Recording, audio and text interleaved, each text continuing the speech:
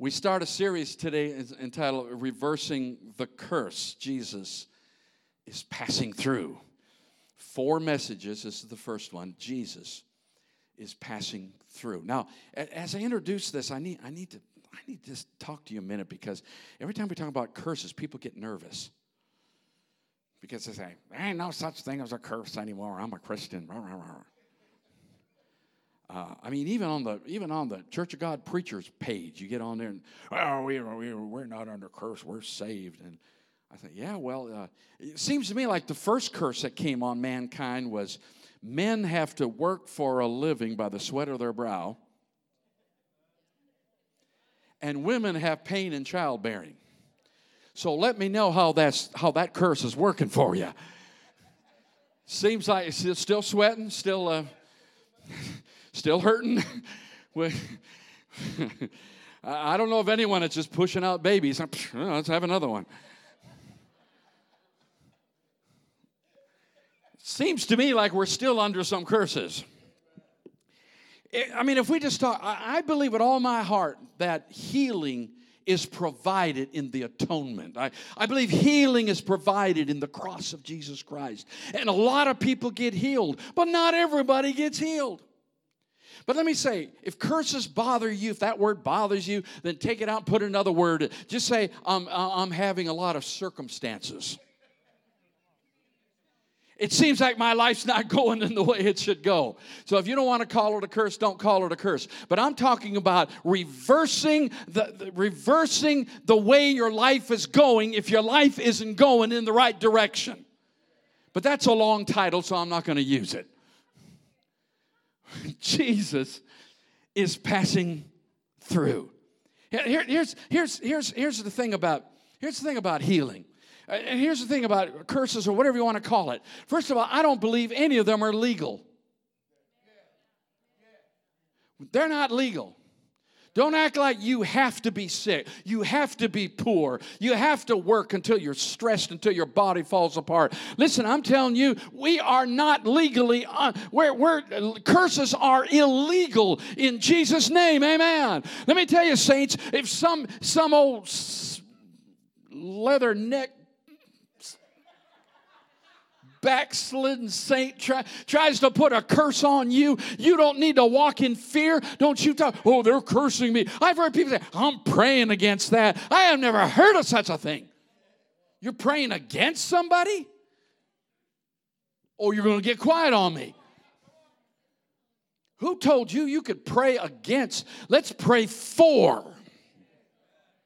If you'll just pray for people, God might just fix their old nasty attitude. Oh, God, I am wound up this morning. Stand by for a ramming. Amen. I'm here to tell you that if you feel, listen, curses are not legal. Amen. But here's the second thing. We don't always know why we're not healed. We don't always understand why we don't have the breakthrough. We don't understand why we have to go through some things. Anybody ever been through some things? And you thought, well, God should have delivered me. But listen to me. I want you to hear what I'm saying. We don't understand all that till we get to heaven. But I do understand that. If you want to build muscle in your spiritual faith, you've got to go through some things. If you in the natural, any bodybuilders here, or just anybody work out? Does anyone walk to their car? Listen what I'm saying. They tell you if you want to build muscles, you have to have resistance. You can't build faith without a battle. Amen. You can't build faith if you don't use faith. You can't build faith unless you're in the middle of something. And I'm promising you by the authority of God's word, look back on your life, everything you've ever gone through, if you walk through it by faith, you came out of it stronger. Amen. In Jesus' name. I'm talking to somebody that needs to hear it. Third thing I want you to understand about these curses is that God doesn't enjoy what you're going through, but He's an amazing God who can take what you're going through and shove it in the devil's face and make it come out all right. Amen. Devil put you through it. All right, devil, watch this. God can use sickness. God can use whatever you're going through and reverse that. And ultimately, because you walk by faith, something even better will come about. Give God praise if you understand what I'm saying.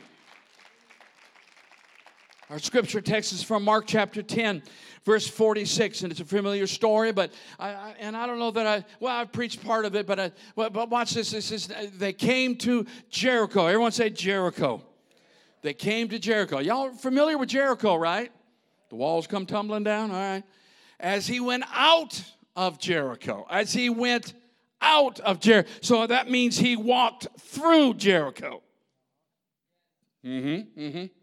With his disciples and a great multitude, blind Bartimaeus, the son of Timaeus, sat by the road begging. And when he heard that it was Jesus of Nazareth, he began to cry out and say, Jesus, son of David, have mercy on me. Not, why am I going through this, Jesus? I thought you were God. Don't you love me? Getting quiet again. I know when I'm stepping on your toes. Then many warned him. Oh, there's always a bunch, aren't there? There's always somebody who wants to keep order in the church. That's not how we do things. It's not in the bulletin that way. Oh, Jesus. I'm ornery today. Many warned him to be quiet, but he cried, and he carried on too. He carried on. He cried out all the more, Son of David, have mercy on me. So Jesus stood still and commanded him to be called. Then they called the blind man, saying to him, be of good cheer. Oh, now you like him. Be of good cheer. Rise, he is calling you. And throwing aside his garment, he rose and came to Jesus. So Jesus answered and said to him, what do you want me to do for you? The blind man said to him, Rabboni, Rabbi, that I may receive my sight. Then Jesus said to him, go your way, your faith has made you well. And immediately he received his sight and never came to church again. And followed Jesus on the road. I wonder, well, don't let me get ahead of myself. I want you to see several things here that we can learn from this. First of all, you need to understand that Jericho was a city under a curse. It was a city under a curse, all the way back to Joshua. Joshua chapter 6, verse 26, right? Then Joshua charged them at that time, saying, cursed be the man before the Lord who rises up and builds this city, Jericho. He shall lay its foundation with his firstborn, and with his youngest he shall set up its gates. He said, God tore this city down, and cursed be the man who tries to build it back. Listen, don't ever try to build something that God's trying to tear down. If God says no, it's no. If God says go, go. Listen, quit trying to build things that God's not into. I think a lot of times we just pray, God bless my mess, instead of, God, what do you want me to do? So watch this in the next scripture there in 1 Kings, right, chapter 16. It was under Ahab's rule that Hiel of Bethel refortified Jericho, but at a terrible cost. He ritually sacrificed his firstborn, Abiram, at the laying of the foundation, and his youngest son, Segub, at the setting up of the gates. This is exactly what Joshua, son of Nun, said would happen. It was a forbidden city. It was supposed to be leveled forever. But aren't you glad that Jesus goes where the curse is? He could have said, you know what, that city's cursed. I'm a holy man, and I can't be associated with any cursed city, so let's just kind of go around the city. No, I'm sure his disciples are a mess. I'm sure his disciples said, now, Jesus, we can't go through Jericho. That's a cursed city. And Jesus kind of said, you know what? That's exactly why we're going to walk through that city. Amen. Jesus isn't afraid of the curse. He walks through the curse. He looks the curse in the eye. He rebukes the curse. Let me tell you something. He knows how to reverse the curse. Because a man who was blind was healed in a city that was cursed. God can reverse the curse going on in your life. Regardless of what's going on, God can turn it around and make it change. Anybody believe what I'm saying is true? Give him praise. Amen. I believe as he walked through the city, excuse me, as he walked through the city, notice that blind Bartimaeus was outside the city. He walked all the way through it, and as he got through it, the curse was lifted. And a blind man was able to see. Wow, praise God, hallelujah. Hallelujah. Jericho's only like 15 miles from Jerusalem. Jesus was on his way to Jerusalem to die. To die. Jericho is also where the Good Samaritan, where that little parable was. He reversed the curse. And a man who was beaten along the road got his life turned around. Jericho is also the place where Zacchaeus was up in the tree. And he said, Zacchaeus, you sinner. I mean, he was a tax collector. There's to this day, there's nothing lower than a tax collector. I'm sorry. I should have preached that in April. Next year, make a note.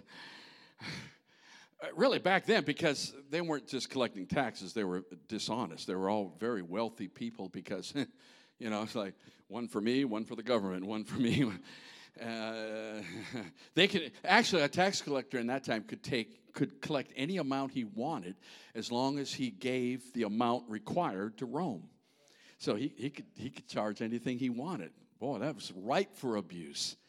So Zacchaeus was a hated man, and Jesus says, "Hey, I'm going to eat with you today." The religious folk are like, "Take me home." It's the big one. Wow. Good things happen in Jericho because Jesus passed through. Good things are going to happen to you because Jesus is passing through this morning. Number two. Notice that Bartimaeus cries out. Listen, he can hear, but he can't see. And we get in those situations where we hear the word, we hear the promise, we hear what God's saying, but we can't see it. I hear you preaching, preacher, but I can't see it happening in my life. I don't seem to have the vision for it. I hear the word, but I can't visualize it. I can't imagine really how God could turn my life around. I can't see it. So, I don't know what I could do or say except that God can heal blinded eyes. And he can help you. He can give you a vision of how this works and how it's possible. Better yet, he can just do it. And then you'll see it. He cries out. He pleads mercy, Son of David. And I thought, the attitude of this man, he's not blaming God. He's not bitter. You need to understand that Bartimaeus was at the bottom of society. He was not somebody that anybody would pay attention to. Are you hearing? It's kind of like that, some guy out on the street begging for money, and you're just kind of like, oh, don't make eye contact, and you just pass him by as irrelevant. That man can do nothing for me, and he's probably just pandering, and he's not getting anything for, right? Bartimaeus. I'll get on his name here in a minute. But Bartimaeus was a nobody. But he cries out, Jesus, Jesus. Oh, anybody hearing what I'm saying? Jesus. Now compare that to the attitude of the disciples. Read Mark 10 and Mark 9, and you get this picture, because in those two chapters you read about the disciples who were fussing because the children were getting in the way. Right? James and John were arguing over who would be the greatest. Which one of us gets to be on the right and which one on the left? And Jesus is like saying, who says you two are getting the right and the left, period? Where's their head at? Jesus is about to go to the cross in a few days. And they're arguing over who's going to sit on the right and sit on the left. Jesus would, in those chapters, this is where they say, this guy was preaching and he wasn't part of the in-group. And they said, Jesus, should we call fire down on him? That sounds crazy, but I read about these preachers all the time, resentful of people who don't believe the same way we. Well, they don't believe, some stupid little doctrine that doesn't make any difference, and they'll just ostracize them, call them heretics, and, well, I can't talk. Listen, where are their heads at? If we love Jesus, can't we all just get along? Listen, I'm not saying doctrine's not important. I'm saying Jesus is more important. One of the biggest revelations we'll have in heaven is that we were all wrong. None of us have a corner on truth. We'll spend eternity learning more about Jesus. So I'm surely convinced you don't know it all yet. Amen. And you don't have every doctrine right. Biggest revelation we'll have is how wrong we were. Come on. Know what you believe, preach what you believe, but quit beating everybody over the head over little doctrines that don't amount to a whole lot. Shall I call fire down from heaven? Shall we kick the kids out of the church? And they're just being, that baby's crying. I can't concentrate. Oh, my God. A baby crying is the most beautiful sound this church ought to have. You realize how many churches don't have any babies? Come on. I hear people coming, oh, Pastor, I'm sorry my baby was crying. I didn't even notice. I can care less. Let the baby cry. Get over it. I probably shouldn't have said that. 5 people just walked out of the nursery and brought their baby. Help us, Jesus. Come on now. Number 3. I got to hurry up. Number three. He cast off his garments when Jesus called him. There's a couple reasons for this. Number one, he didn't want any weight to hold him back. When Jesus said, come, he's like,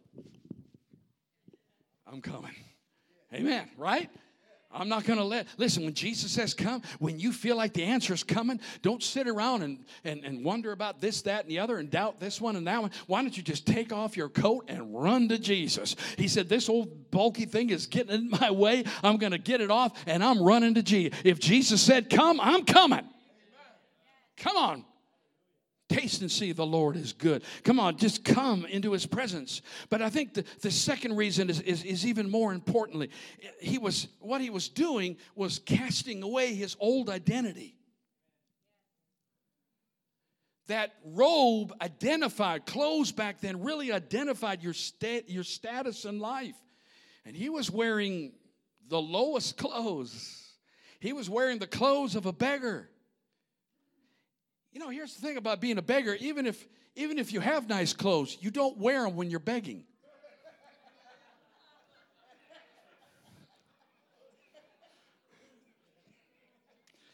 I thought I'd help you out with that tip, right? There's an old, I got to tell you, there's, y'all know this Charles Spurgeon from a century ago, and the famous Baptist preacher in London. What a preaching man. He was going down through the street and he saw this beggar and he had no shoes. So he took off his patent leather expensive shoes. He took off his expensive shoes and gave them to the beggar. Next day he comes through the street, same beggar, same street, no shoes. And he said, God, I gave that man good shoes, and he's not even wearing them. And God spoke to him, and he said, well, how much money do you think that beggar's going to make with patent leather shoes on? Okay, Lord. You have to play the role. He had beggar clothes on. That was his identity. Listen, he was familiar to the crowd that way. That's why they said, shut up. They said, shut up because you're a nobody. They said, shut up because you don't count. They said, shut up because we're more important than you. They said, shut up because there's no hope for you. They said, shut up because Jesus is a busy man and doesn't have time for you. Oh, Jesus, help us in this place. Shut up because you're never going anywhere, never be anybody. His name was Bartimaeus. Bar means son of. He didn't even have a name. He's just the son of somebody. He's just the son of somebody. That's all he is. His identity was in his father because, his father may have been well off. His father may have done great things. So he's the son of, but he himself has done nothing, has accomplished nothing, can do nothing. His only income is begging. This man is a nobody and a nothing and going nowhere. But Jesus stopped the crowd and said, let me talk to him. Jesus will stop the crowd for you. And it doesn't matter who you are, where you're at, what's going on in your life, everybody else's opinion about you. None of that matters. He'll walk through your curse and open your eyes. Amen. Give him a praise. Oh, wow. He was ignored. But Jesus said, bring him to me. And the whole crowd just stopped, and now they're all wanting to help the guy. Oh, come here. Love you, man. Oh, the pastor likes him. Well, then I guess I like him too. You start treating people bad until you see the pastor treating him good. Well, I guess love you too, man. Oh, my God. All of a sudden, everyone's nice to him. But you know why? Because of that represents the authority of Jesus. When Jesus says, bring him to me, the whole crowd stopped. And listen, this is not just an average crowd. They're getting ready for Passover. So these crowds are coming from everywhere. They're walking that 15 miles to Jerusalem because that's required of every male. And so the crowds are moving. They're moving through Jericho. They're headed on their way to Jerusalem. This was a common way for rabbis and teachers to teach. They would just walk along the path, and they would walk for miles and sleep at night on the roadside. And people would just follow, and the rabbi would teach as they walked. That's pretty cool. We all walk with me after church, and we'll just see how far you go and how long you'll stay with me. My God, we won't even stay longer than 30 minutes in a padded air-conditioned seat, amen? They would walk miles. And so this crowd has been going with Jesus who knows how long, and they got another 15 miles. And by the way, when you walk, that's a long walk. Come on. But all of a sudden, the authority of Jesus, boom, boom. And then he actually had a first name. Did you know that? Yeah. His first name was Blind.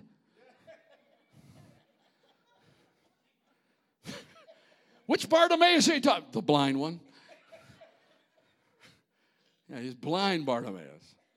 Isn't that funny in the scriptures that they always put the name of their condition, even though they were healed of their condition? The woman caught in adultery, the adulterous woman, the prodigal son. Need I go on? Right? Mary, who was possessed with devils. It's like they go through life and their whole life is the names attached. I don't know why they do that in the little titles above the chapter. They ought to just say the man, the healed blind man. But somehow those names, because of our conditions from the past, they seem to follow us. And people start naming you according to your condition. You start describing somebody and say, oh, yeah, that's the guy that, oh, yeah. If we can name some problem with them, then we know who they are. God help us. Blind Bartimaeus. Well, I got news for you. That's not his name anymore. He took off that coat because he wasn't going to be blind Bartimaeus anymore. He was going to be, I see, I was healed Bartimaeus. Can I get an amen? Don't let your condition define you. I am not defined by my past, by my hurts, by my failures. I'm not defined by other people's opinions. I'm not named by that. I am not defined by what my parents think about me. I'm not defined even by what the church thinks about me. I am defined by the name, the new name God gave me in heaven. God gave me a new, when the song said there's a new name written down in glory, and it's mine. Oh, yes, it's mine. Huh? That's all I remember. Hallelujah. And we think, oh, God just wrote his name in a book. You know what? Your name's been in the book before you were even saved. He didn't just say, should we put it in? I don't know if they'll last. I don't know. No, he knows who's going to last. Your name's either been in the book for all eternity or not in the book for all eternity. Oh, that's a scary thought. Sort of weird, huh? How does God know? Because he knows everything. Not because he determined it, but he just knows the end result. He knows who'll say yes and stick with it, and he knows who lies and lives a hypocritical life. He knows who will never say yes. Oh, it's quiet in this house.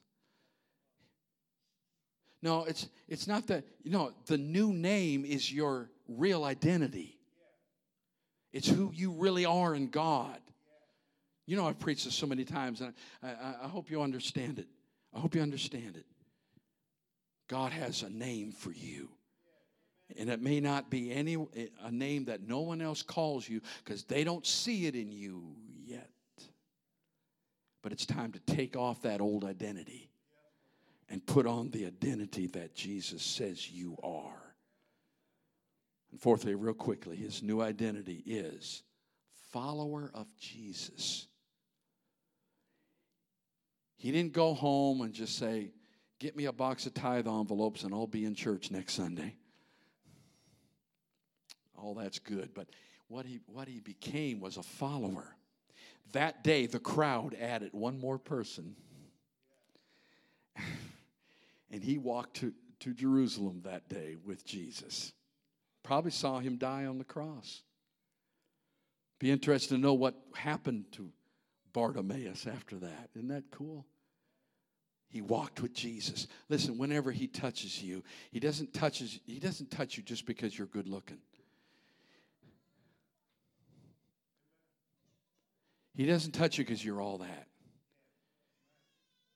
But when he touches you, it's so you'll become a follower of Jesus. He touches you so you're free to be a follower of Jesus. Hallelujah. Anybody hearing what I'm saying? Stand to your feet as the worship team comes. God will give you a touch that will cause you to see and cause you to follow Jesus Christ. I'm just coming by today to tell you, wow, he is passing through your curse. He's passing through that situation that the doctor said, I don't know what it is and I can't help you. He's passing through that curse that says you'll never be able to pay your bills. You are in financial trouble. He's passing through that curse that says this has been in my family for generations, and I don't know that we'll ever get rid of it. My grandma had it, my mother had it, now I got it. Or I'm afraid of getting it. Am I talking to anybody? That curse that says there's no hope for me. I'll never amount to anything. I can go on. I can make a long list. How many know I can make a long list?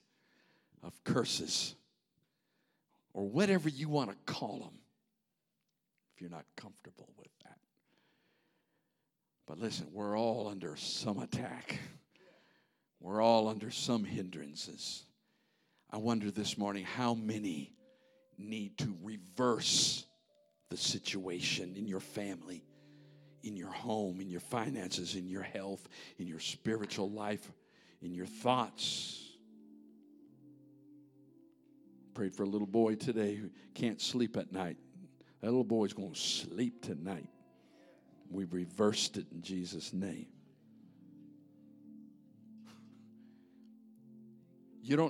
They're illegal anyway. He pled, Jesus, have mercy. He pled mercy. Well, we got something even greater than mercy. We can plead the blood. We plead the blood. What does that mean? It's kind of a courtroom term, right? You plead guilty or not guilty. By the way, you're guilty. You can't plead not guilty, so you plead the blood. Say, I'm guilty, but I plead the blood. I'm guilty, but I have a substitute for my punishment. I plead the blood. I'm guilty, but someone else paid the price. So I plead the blood. Oh, God, if that doesn't get you, nothing will. Father, in Jesus' name, we plead the blood. We plead the blood over everything that's hindering, that's stopping, that's blinding, that's hurting from our past, from our present, fear of the future, whatever it is, in Jesus' name. We see that you're passing through it. And as you pass through it, you heal it.